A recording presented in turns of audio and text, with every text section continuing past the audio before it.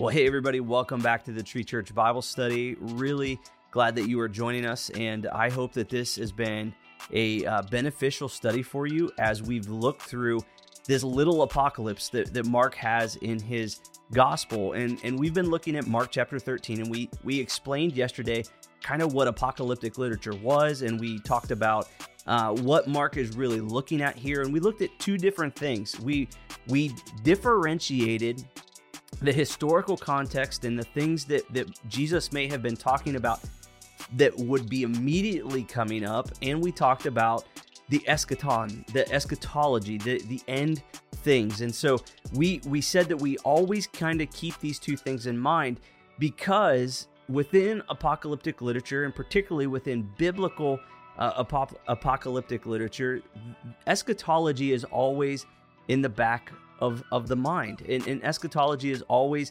kind of there with it, though it's not always necessarily talking about the end times. And today we're going to be, I'm going to kind of go back to this idea that we need to keep in mind and keep in focus, that Mark is first and expressly concerned with the destruction of the temple. And I know we talked a little bit about yesterday about the coming of the Son of Man, and what's really tricky and what makes these passages so hard to understand is that Jesus is going to reference it again in Mark chapter 14. And I'm actually going to be talking about that next week, and when he talks about how the Son of Man is going to be clothed in power and glory and seen coming on the clouds, and how it has this kind of end time picture, this picture of Jesus's return and his coming back. And this is a vital and important theme and a vital and important promise that we find throughout the New Testament, that Jesus promised to return and to gather his people, to care for his people, and to rescue and redeem those who call upon his name. And so this is an important theme. And these passages, though we're looking at a very historical event and moment, give us context clues. They give us foresight. They give us really even an anticipation for the return of Christ. In the church, they kept this on the forefront of their minds. The early church, they kept it on the forefront of their minds all the time. They were really hoping and expecting for Christ to come back right away. Now, we obviously know, and the early church began to figure out that maybe Christ was going to delay a little bit longer than what they expected, because they lived out this calling that we're going to look at today. They lived it out in their lives. They were anticipating and hoping and praying and looking for Christ to come back. And honestly, I would say that this is the calling of the church. Whether he tarries for, and that's just a fancy word that gets used a lot of times in churches, but whether he waits for another 1,000 years or whether he comes back in the next hour, the hearts and minds of the people who call Jesus Lord are to anticipate and look forward to and be excited about his return. That's what we are going to be looking at in more detail today. And I want to say this, as we look at these things, there's going to be responses that are healthy. And this is really the heart of Mark is what do we do and how do we respond with a heart that's anticipatory for Christ's return? It's anticipating the things that he is about to say will come true and will come to pass.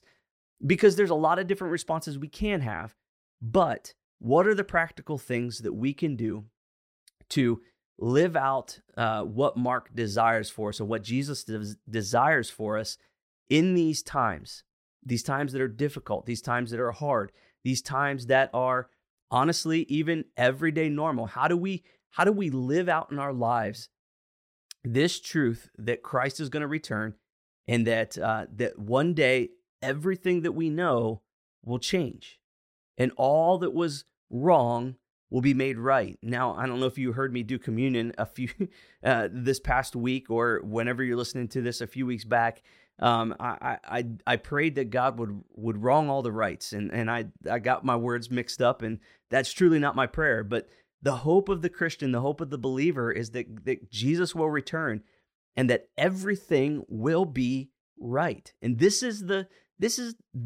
culmination and the continuation of the day of the Lord. We talked about that yesterday. We didn't talk about it in great detail, but it's the idea that God would come, and that for those that are looking to him for salvation, they are going to find that rescue that they've always looked for.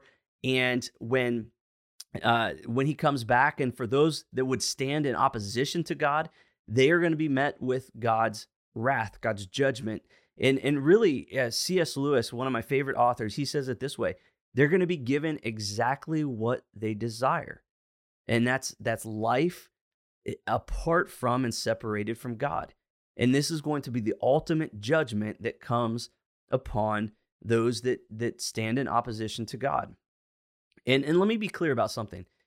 We may say, well, I'm not standing in opposition to God. I'm just not a very religious person. I don't stand in opposition to God.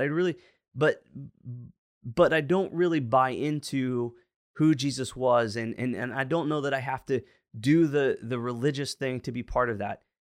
In a roundabout way, what Christ would say, what the Bible would say, what Lewis would say in light of that is that in reality, what you want is autonomy. You don't want God to interfere with your life.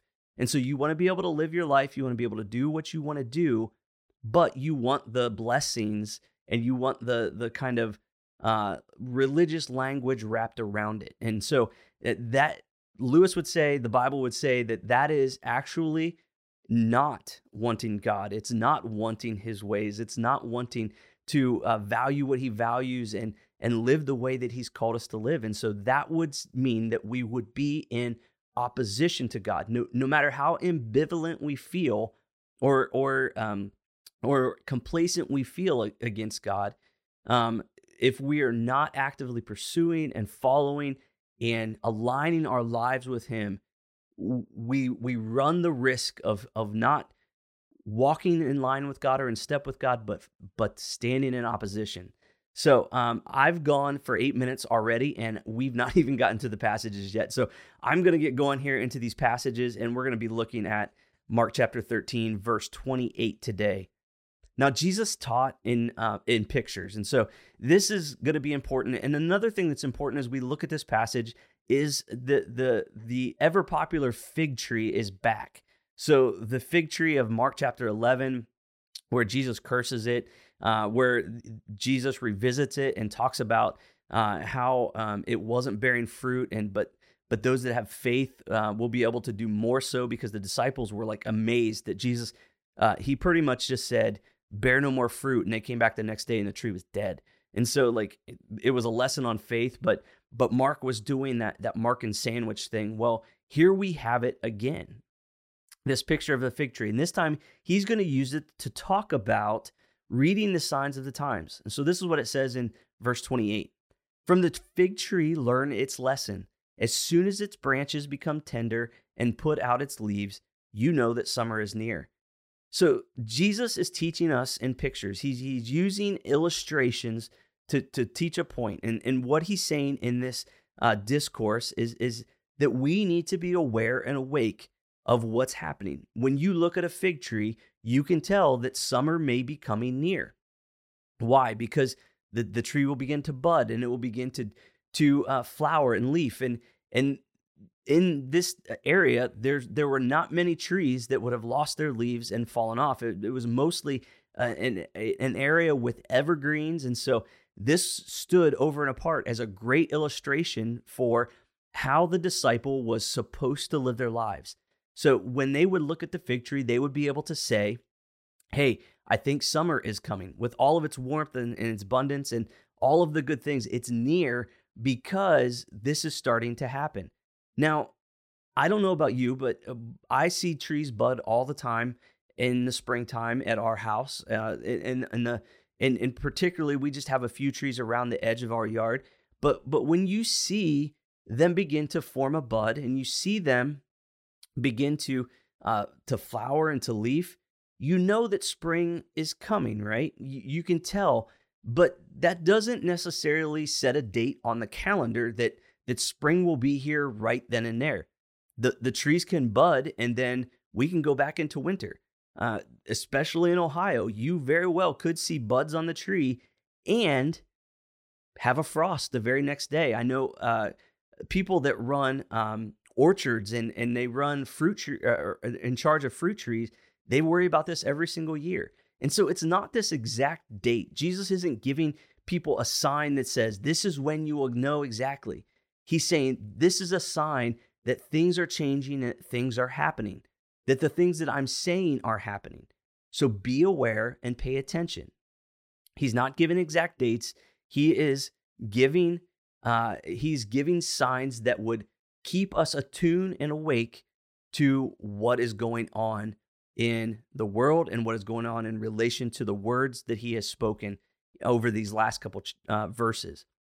So also, when you see these things take place, you know that he is near at the very gates. So he's saying, so when you start to see these things happen, you can know that he is near. And this term, he is near, it actually can go either way in the Greek. It can either be it is near, like the event itself, or he is near. And there are, the NIV actually was the only one that I saw that in the group of texts that I looked at that translate this verse with it instead of he. But the idea is that the temple is going to be coming down. When you start to see these abominations happening, when you start to see all of these different signs that Jesus had given earlier, when you start to see those things start to play out, be aware. This time of judgment is coming. And again, let's keep in mind, this entire passage and all of the verses before it have been against or about Jesus's critique and condemnation and prophecy against the temple. And so Jesus is talking about this destruction of the temple. So you can know that is near when you start to see these things happen. And he goes on, truly I say to you, this generation will not pass away until all these things take place. Now, those that were listening to this most of them would live to see this happen. 70 AD was 40 years after these things being that were said, that Jesus would say. And so the generation that he's talking about, an actual physical generation, could have lived to see the very things that he was talking about. They would have seen Caligula attempt to bring a statue into the temple. They would have seen all of the kind of the time period, and they would have seen all of the events that were leading up to that. They would have seen Rome becoming more aggressive. And I think the best picture or the best video that I've ever watched that really gives good context to what was going on in the time period after Jesus was ascended and the disciples were doing their thing. They became the apostles and they were growing the church. The best video that I've ever watched is called AD, and it's a video series that the History Channel put out a few years back, and it's a great depiction of this time period and all of the tensions and the turmoil that was taking place. And so Jesus, aware of these tensions and turmoil, says, be aware, be watching, be looking, and don't be caught off guard. And then he goes on and he says, heaven and earth will pass away. This is verse 31. But my words will not pass away. And so Jesus is coming and bringing to light all of these things that look like they're so solid and they're stable. Those things, even the things as stable as earth and heavens itself, those things will be different. They will pass away. They are transitory in comparison to my word. And what is Jesus saying? You can trust what I'm telling you. You can believe that everything I say here will come to pass. And he wants them to have confidence in what he is telling them. And the other thing to think about here is Jesus levying these prophecies against the temple.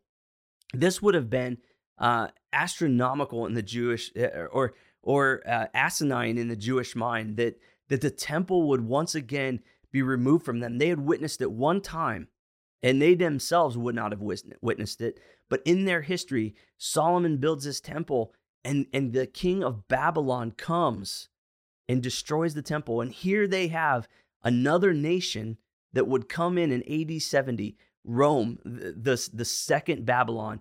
And John from Revelation will actually call Rome Babylon. They come in. They set up this abomination of desolation in that they come in and they destroy what was sacred and holy. They destroy the temple. And the Jews would have not considered and even thought about that this might happen again. They were trying to be so diligent, and yet they had missed the mark so much that they were left blind to what was about to happen. And Jesus is saying to his disciples, my words will not pass away. This will come to pass. You can trust. So be aware and be awake. He continues on to verse 32. But concerning the day or that hour, no one knows, not even the angels in heaven, nor the Son, but only the Father. And this goes back to, again, Jesus saying, nobody knows, not even myself. I don't know when the day and the hour of this happening is going to take place, but the Father knows. But we're watching the signs. There's no exact date, but we're watching the signs. We're being aware. We're being awake. And this is what he's going to go on to say. Be on guard. Keep awake, for you do not know when that time will come. It is like a man going on a journey when he leaves home and puts a servant in charge, each with his work, and commands the doorkeeper to stay awake. Therefore, stay awake, for you do not know when the master of the house will come, in the evening or at midnight, or when the rooster crows, or in the morning, lest he come suddenly and find you asleep. And what I say to you, I say to all, stay awake. Stay awake and stay ready.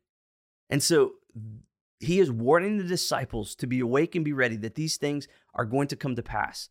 Ironically, they're not even going to make it like hours. So they're going to do this discourse, and then Jesus is going to do the Last Supper, and then they're going to go into the garden, and they're going to fall asleep. And so the disciples struggle to do even this.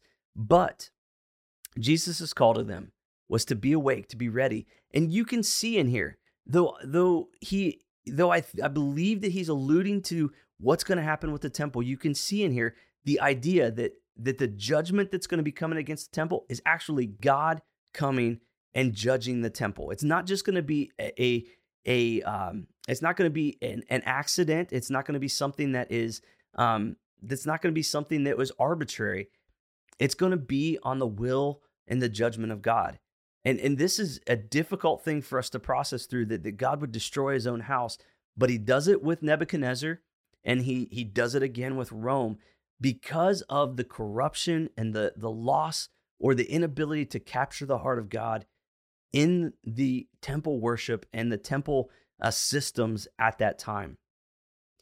But layered on top of that, and this is why it's so complex and such difficult literature to read through, there is this illusion of God returning, of God coming back. There's this picture of the master coming back and them not being aware. And so this is where it kind of branches out from the disciples to Mark's readers to all of the church throughout history, that if we are not aware and awake and anticipating the return of the master, that we'll fall asleep and that we will miss, and we will fall in line with the religious leaders that allowed the temple to become not what God had intended it to be. And so how in our lives, and this is where I want to get really practical, how in our lives do we live this out? How do we prepare and be ready, and yet not also fall into the gutter of being infatuated with these things? Because again, Mark is setting up these two ditches that we can fall into. We can give into fear.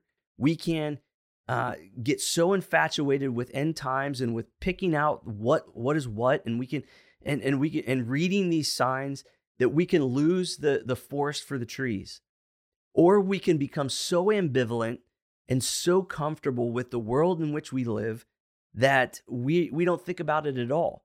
And I would say that there are Christians that fall on both sides. And there are times in people's lives when they would fall on either side.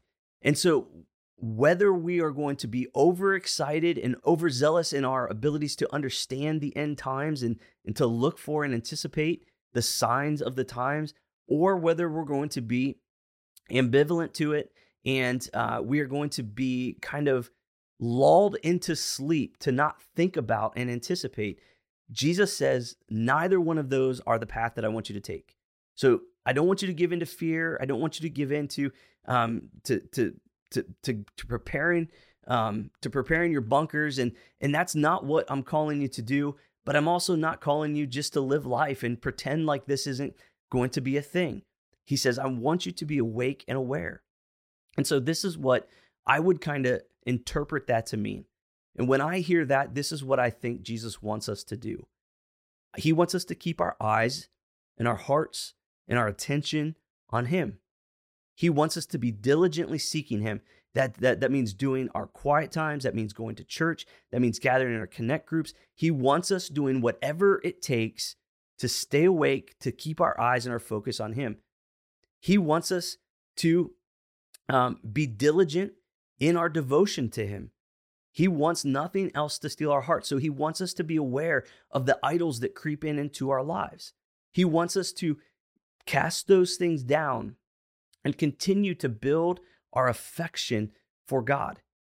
He wants us to be diligent in our love and our obedience to him. He wants us to be diligent about us transforming our lives so that we look more like him. That means that we're loving people the way that Jesus loved them. That means that we are allowing him to confront our sin and to change our ways. That means we're allowing him to speak into our lives, to show us people who he wants us to speak to evangelize, to be bold about our trust and faith in Jesus with. All of these things that we would say are just typical everyday like Christian things. This is what he wants us to do, but he wants us to do it with diligence. He doesn't want us to take for granted that we have a lifetime of growing, that so we can just kind of be kind of complacent about our faith and complacent about the transformation and the sanctification process in our lives. He says, no, I want you to be diligent. I want you to be purposed, to take seriously following me, seeing me as Lord, representing me as Lord, and as a good God who loves the people of this world. He says, I want you to live like you have purpose and mission in your life so that you will be awake and you will be ready. Always remembering that I'm going to come back. Always remembering that I'm going to come for you and rescue you and redeem you, and I will not forsake you. And so what do you do in the meantime? And how do we live in the meantime? We look to him and we live our lives on purpose about growing in our faith and becoming more like Christ. We don't bunker down and we don't ammo up. That's not what Jesus is calling us to do. I like zombie apocalypse movies. I think they're funny. And I think most of us have this picture of the end times, but that's not what Jesus calls us to do. He calls us to more generosity. He calls us to be more outward focused, to be more loving, to be more kind, to think of ways that we can bless others so that we can become more like him. He doesn't call us to be lulled into sleep and to just continue to live our lives comfortably. He calls us to focus on him. And so as we've processed through this very complicated passage of Scripture, as we've processed through this apocalyptic literature that's found within Mark, in Mark chapter 13, it is so important that we realize that for one, we approach this stuff humbly because it's complicated and hard to understand. And for two, that we take away the main point, that Jesus wants us to be faithful to him that he wants us to be focused on him, and he wants us to be awake and alert and alive to the real possibility that at any moment, at any time, he has promised to rescue and redeem his people, and he could come back. And we should, as a church and as the people of God, be anticipating that moment. Peter, Paul, all of these guys that wrote the New Testament, they all were anticipating this moment, and they were excited that it could happen in their lifetime. Are we as excited about Christ's return as they were? And can we say that we're waiting, that we're watching, and that we're diligent to pursue him and glorify him and to be ready to accept him when he comes? I pray that this has been helpful, and I hope that you've enjoyed it. And we look forward to walking through Mark chapter 14 with you next week.